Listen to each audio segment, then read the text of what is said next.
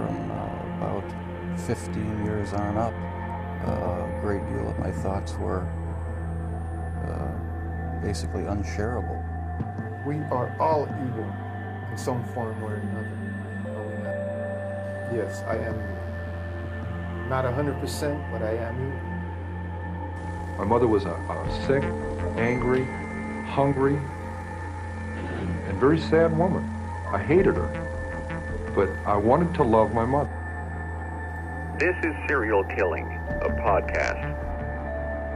Hello again, and welcome to Serial Killing, a podcast, October Halloween Extravaganza. All of this month, we will be having a bit of fun with the topics for the podcast, so I hope you enjoy. Special thanks to my patrons who didn't vote for these Halloween episodes, but still support me and my work, and I thank you so much for that. You are truly appreciated. And for anyone else, please feel free to join my patrons so that you can vote on who will be covered next or get early access to the podcasts. Like, share, and subscribe. It might just help our little community grow. So today's podcast will be about the Curse of King Tut. This one was suggested by a lovely listener and I couldn't resist. So it's going to be a little different than my normal content, but I certainly hope that you enjoy. So let's get started. King Tutankhamun, with a few different ways to pronounce that name, was a child pharaoh, as we all know. Let's get a little bit of family background info. So Yuya and Thuya were Tut's great-grandparents. Yuya came from the town of Hakmim against the Nile River, roughly a little over 3 hours north from where Yuya's great-grandson would be laid to rest in the Valley of the Kings near Luxor. It is likely that Yuya held estates and that he was a priest of the Egyptian god Min, who was the chief god of the area. The god Min was a part of an ancient Egypt religion, a god of fertility and harvest, the embodiment of the masculine principle. He was also worshipped as the lord of the eastern desert. His cult following originated in pre-dynastic times, or the 4th millennium BCE.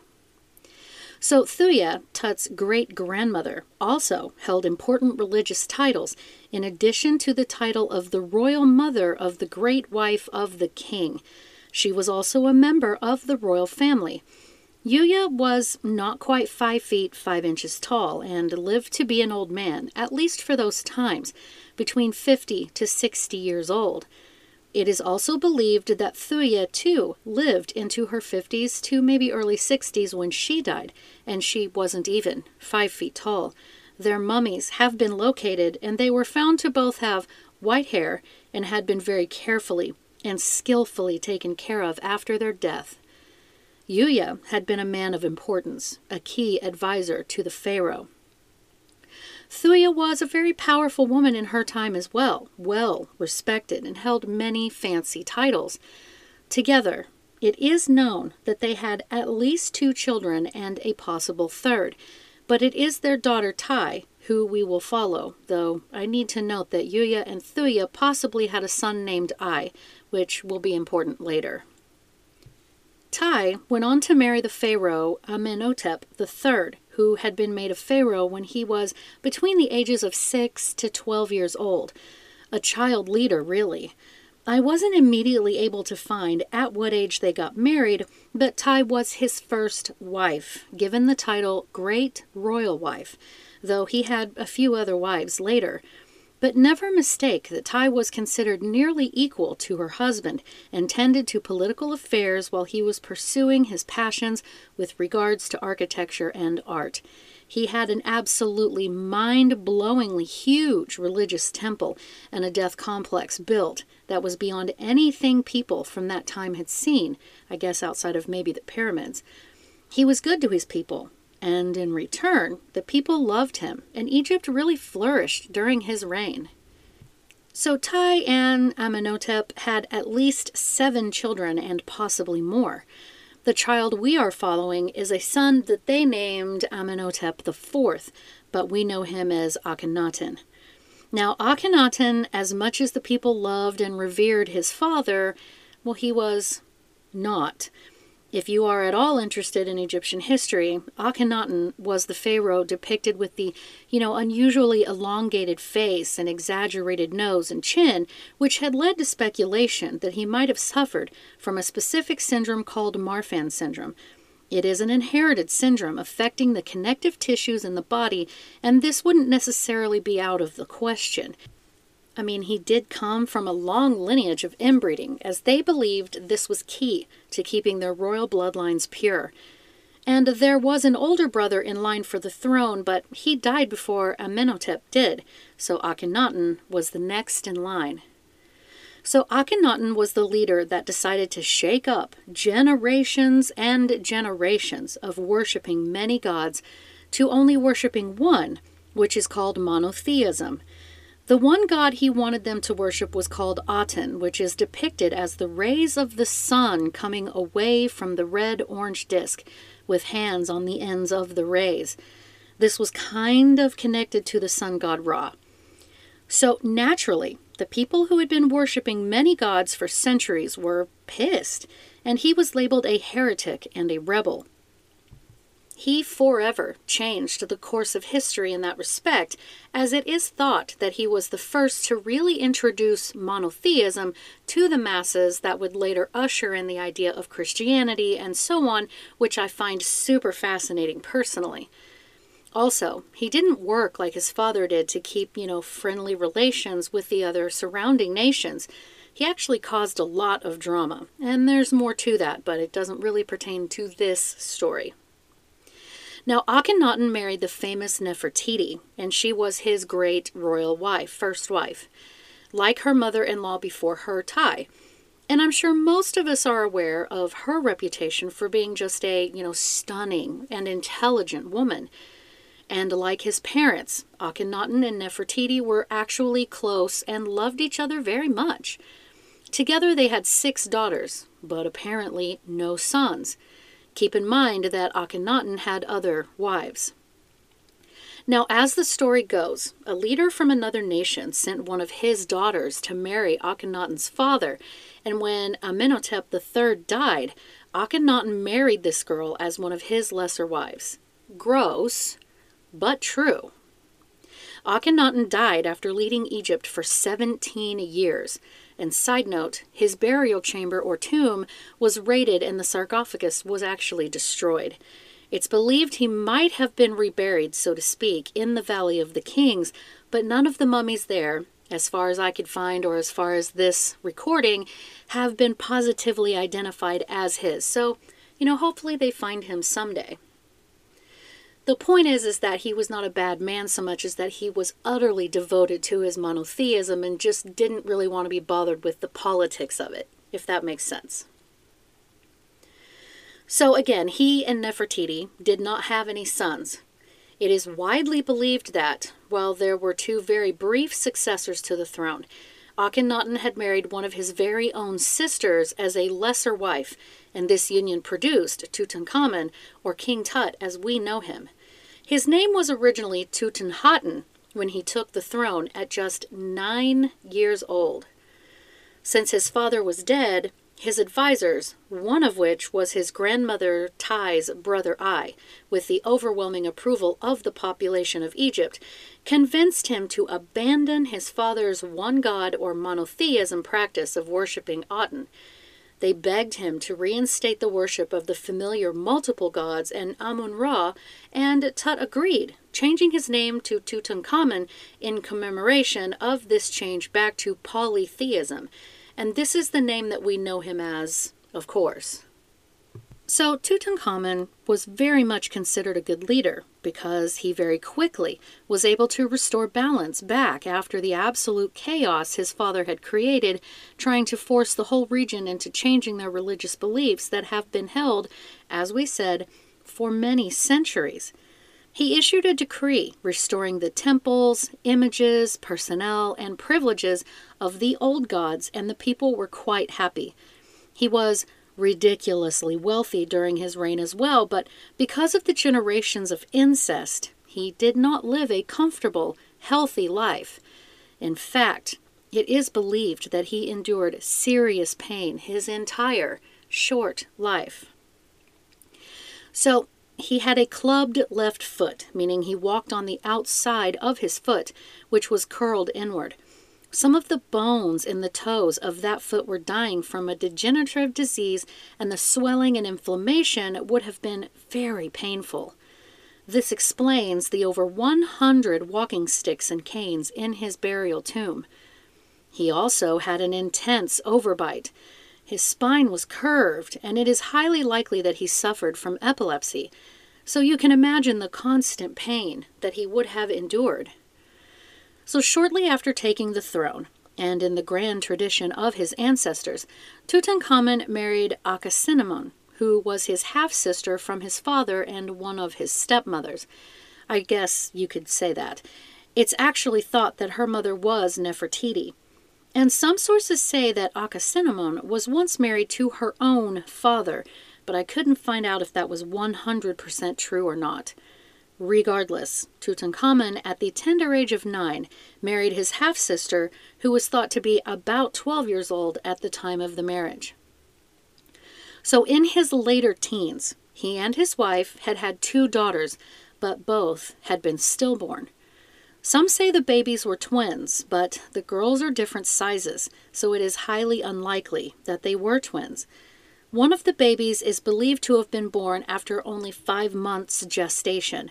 Her eyes were still fused shut, and she had no eyebrows, no eyelashes, but she did have the beginnings of the downy, kind of soft hair on her little head. The other was believed to have made it to about 36 weeks or 8 months gestation before being stillborn. This would have, no doubt, been a tragic loss to the couple, and it is believed that Ankhesenamun was the only wife Tutankhamun ever took. And then, to add insult to injury, not long after the second baby had been born dead, Tutankhamun would also lose his life. He died at just 19 years old, having ruled for nearly 10 years. Now, one of the most compelling points of evidence surrounding Tutankhamun's death is the presence of a fracture at his kneecap, which doesn't have any signs of healing, indicating that it happened shortly before his death.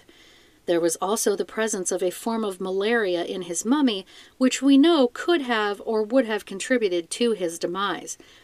Some have said that he was murdered due to a bone fragment that was found in his skull, but this was most likely from the mummification process, and most all experts do not believe he was murdered. I mean, let's remember, right? So he was loved because of his reinstating of the old gods, as they say, and restoring old religious buildings and artwork. So it is thought that the malaria and the fact that the knee fracture wasn't healed both contributed to his death. So when he died, his grandmother's brother and one of his closest advisors, that I told you about earlier, took the throne. Also took it upon himself to marry his grandnephew's wife, Ankhesenamun. He married Tut's wife. Tutankhamun was again entombed in the Valley of the Kings, and that tomb was virtually, left undisturbed, though there were a couple of break-ins not long after his death, and the tomb had to be resealed, but stayed that way for over 3,000 years. So in 1922, a British archaeologist by the name of Howard Carter, financially backed by the 5th Earl of Carnarvon, was leading his benefactor as well as a team of excavators in the Valley of the Kings when they unearthed and discovered the steps leading down to the still-sealed opening of Tutankhamun's tomb. After 7 years of finding really next to nothing, Carter had located this tomb. Part of the reason for the holdup could be blamed on World War I, but I digress. They chiseled through and made a very small opening through the door as Carter struck a match and pushed his arm through the hole to get a look at the inside. Both men felt a bit of warm air that had been trapped inside the boy king's tomb for over 3,000 years as the flame of the match flickered.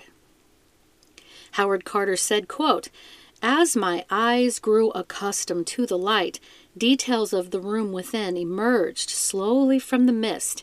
Strange animals, statues, and gold everywhere, the glint of gold. For the moment, An eternity it must have seemed to the others standing by. I was struck dumb with amazement, and when Lord Carnarvon, unable to stand the suspense any longer, inquired anxiously, "Can you see anything?" it was all I could do to get out the words, "Yes, wonderful things." End quote. Inside the tomb presented really the most well-preserved tomb to be found, period. In the outer chamber, they found a number of dismantled chariots, a wooden bust of the boy king, a pile of furniture, baskets of fruit, and boxes of meat, 2 life-size statues of Tutankhamun, which was thought to be sort of standing guard just outside of the burial chamber, and funerary beds with animal heads.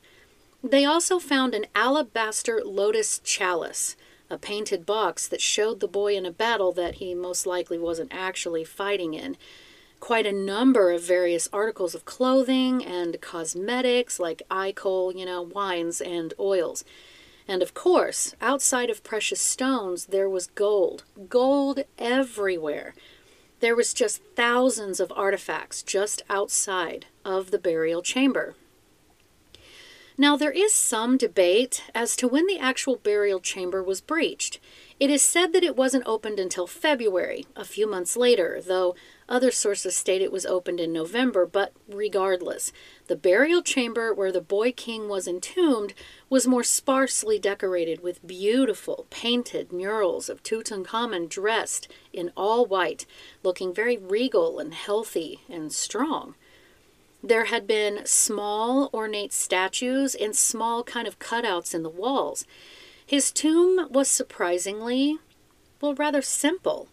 There had been another chamber cut off the side of his burial chamber, but it was plain and bare. One gets the feeling that perhaps his sudden death had caused them to have to halt what they were doing with the extra chamber to prepare him for mummification. I mean, you get what I'm saying. But the takeaway was that the burial chamber itself was far, far less elaborate than other pharaohs entombed in the Valley of the Kings. The very scenes painted on the walls were described as very abbreviated. There were paint drip marks below the painted walls, which are a strong indicator that they had to move fast. As hieroglyphs were finally decoded and translated in the early 19th century, it had been known that there was in fact a curse of the pharaohs, also known as the mummy's curse. It is a curse alleged to be cast upon anyone who disturbs the mummy of an ancient Egyptian, especially a pharaoh. This curse, which does not differentiate between thieves and archaeologists, is claimed to cause bad luck, illness, or death. A tomb of one of the other pharaohs states, quote, "Any ruler who shall do evil or wickedness to this coffin, may Hemen, a local deity, not accept any goods he offers, and may his heir not inherit." End quote. And yet another tomb contains an inscription, quote, "As for all men who shall enter this my tomb impure, there will be judgment. An end shall be made for him.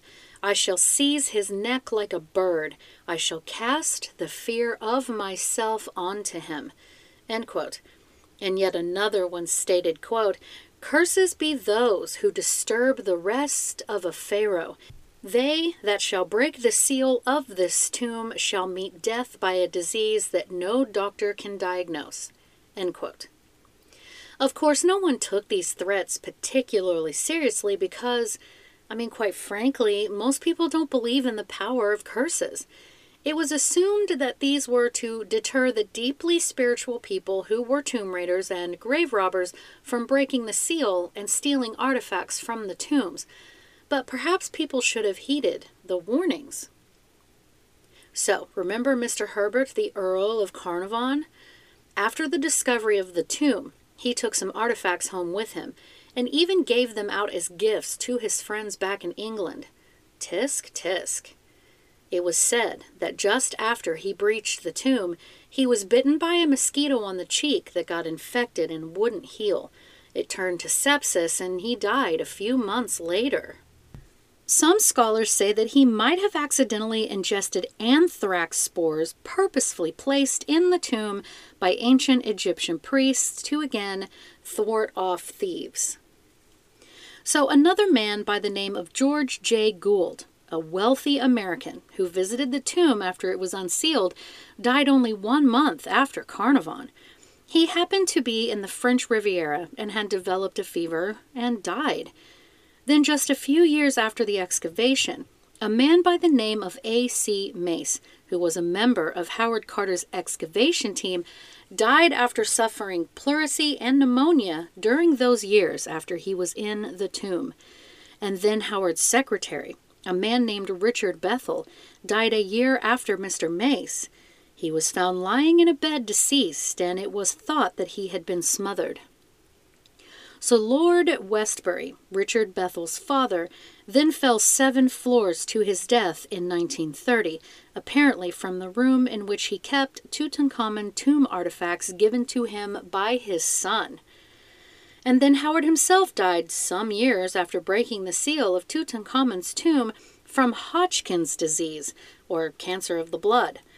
A man by the name of Sir Archibald Douglas Reed also died soon after x-raying the mummy in London.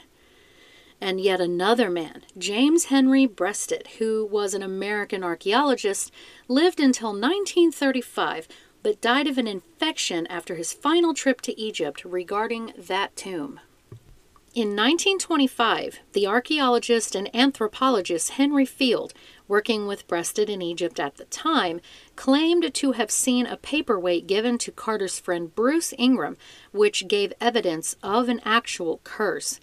The paperweight consisted of a mummified hand with an inscription, quote, "Cursed be he who moves my body. To him shall come fire, water, and pestilence." End quote. Soon after receiving the gift, Ingram's house burned down, and when it was rebuilt, it was then destroyed by flood. British archaeologist Hugh Evelyn White, who worked at the tomb, died by suicide 2 years after the tomb had been opened. He reportedly left a note in which he wrote, quote, "I have succumbed to a curse," end quote. Prince Ali Kamal Fahmy Bey of Egypt, who visited the excavation site of the tomb, was shot dead by his wife less than a year later. Sir Lee Stack, the Governor-General of Sudan, who was a British Army officer, was assassinated in Cairo in 1924 and is listed as another victim of the curse. So stories were recounted that Carter had sent a runner with a message to the house he was living in during the excavation, and there they had discovered Carter's pet canary dead in its cage in the mouth of a cobra. That story was recounted by none other than Egyptologist James Henry Breasted. Arthur Weigall, who had been appointed to replace Carter as Chief Inspector of Antiquities in 1905, said that it was a royal cobra which had killed the canary, the serpent seen on royal headdress of the pharaohs, and which was also a protective god. Weigall also claimed that this event happened on the very day the tomb was broken into. He also claimed that in February 1923, when the tomb was opened again, and when he saw Lord Carnarvon was all smiles, laughing, and joking, that he said to a reporter, quote, "I give him 6 weeks to live," end quote. And, of course, we already know Carnarvon died 2 months later.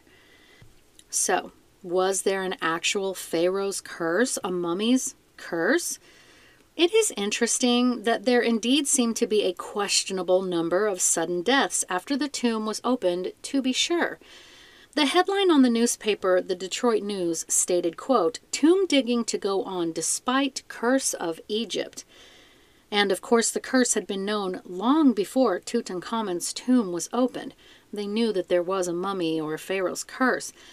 So have there been other deaths, or at the very least strange happenings surrounding other tombs of high-ranking ancient Egyptians?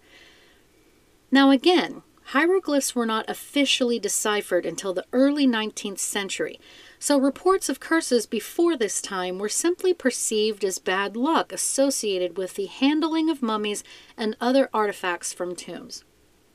So for an example, in 1699, Louis Pennecher, who wrote an account in which he recorded how a Polish traveler bought 2 mummies in Alexandria and embarked on a sea journey with the mummies in the cargo hold. The traveler was alarmed by recurring visions of 2 specters, and the very stormy seas did not subside until the mummies were thrown overboard. Another young archaeologist excavating at Qam Abu Bilo had to transport several artifacts from a dig site. His cousin died on that very day. His uncle died on its 1st anniversary, and on the 3rd anniversary, his aunt died. So years later, when he excavated the tombs of the builders of the pyramids at Giza, he encountered the curse. Quote, "All people who enter this tomb, who will make evil against this tomb and destroy it, may the crocodile be against them in water, and snakes against them on land. May the hippopotamus be against them in water, the scorpion on land." End quote. So we see that unfortunate circumstances and even death around people who were directly or indirectly linked to disturbing Egyptian tombs were occurring before King Tut's tomb was touched. But it is generally agreed that the curse isn't a real thing. Could there be something about the air quality of the tombs or some other environmental factor that could possibly explain the curse? My first logical question was, were the tombs airtight? So the chances of that are close to 0. And yet while opening up a chamber in a tomb in Egypt, excavators noted a hiss and slight puff of air when they opened it up. This meant there was a pressure difference between the inside and outside, which in turn suggested an airtight chamber. So when they found another sealed chamber, they went to great lengths to try to get a pure air sample from it, but that one had not been airtight, so the air quality was pretty much the same. I found where an archaeologist had written about this very thing, and he said, quote, "Think about what happens in a tomb. What is put into a tomb, and what questions the air in an old tomb might be used to address. Decomposing corpse or corpse embalmed with indeterminate chemicals that may or may not be volatile, and grave goods, some inorganic, some organic." End quote. As far as any discernible smells immediately after opening a tomb, scientists found aldehydes and long-chain hydrocarbons indicative of beeswax, trimethylamine associated with dried fish, and other aldehydes common in fruits. So doesn't sound too unpleasant, really. But since most all of the tombs weren't particularly airtight, then what else could someone be exposed to that could have been in the tombs? Jennifer Wegner, an Egyptologist at the University of Pennsylvania Museum in Pennsylvania, said, quote, "When you think of Egyptian tombs, you have not only dead bodies, but foodstuffs, meats, vegetables, and fruits interred for the trip to the hereafter. It certainly may have attracted insects, molds, bacteria, and those kinds of things. The raw material would have been there thousands of years ago." End quote. And according to National Geographic, recent laboratory studies have revealed that some ancient mummies do indeed carry mold, including at least 2 potentially dangerous species: Aspergillus niger, which is black mold, and Aspergillus flavus. These molds can cause allergic reactions ranging from congestion to bleeding in the lungs, and the toxins can be particularly harmful for people with weakened immune systems. Some tomb walls may be also covered with respiratory assaulting bacteria like Pseudomonas, which can cause pneumonia, infections in the body after suffering some kind of wound or surgery, and blood infections, as well as staphylococcus, and I think we're all pretty familiar with what a staph infection is. And we know that there are some who died that had been to or held artifacts from the tomb who also suffered later from pneumonia, blood infections, and infected wounds, etc. So, Did these people die from an ancient Egyptian curse? Or did they possibly suffer side effects and their untimely demise from exposure to whatever might have been sealed inside the tombs for thousands of years? Perhaps the peripheral people around those people who had been there when the tomb was opened simply experienced some serious but random bad luck. You know, who's to say? But I'd love to know what you guys think. Leave me a comment, please. I like to read them. Or you can DM me on Instagram at serial_killing. Or you can come join the Serial Killing, a podcast fan page that was created by a beloved listener. But either way, let me know what you think. And as always, thank you so much for listening. Because I know you could be listening to anyone else, but you chose me, and I really appreciate that. Thank you so much, guys. Have a great day. Anybody who killed more than 2 or 3 people was a mass murderer, and whether it was all at one place or over an extended period of time. And then in the early 80s, they came up with this differentiation called serial killing.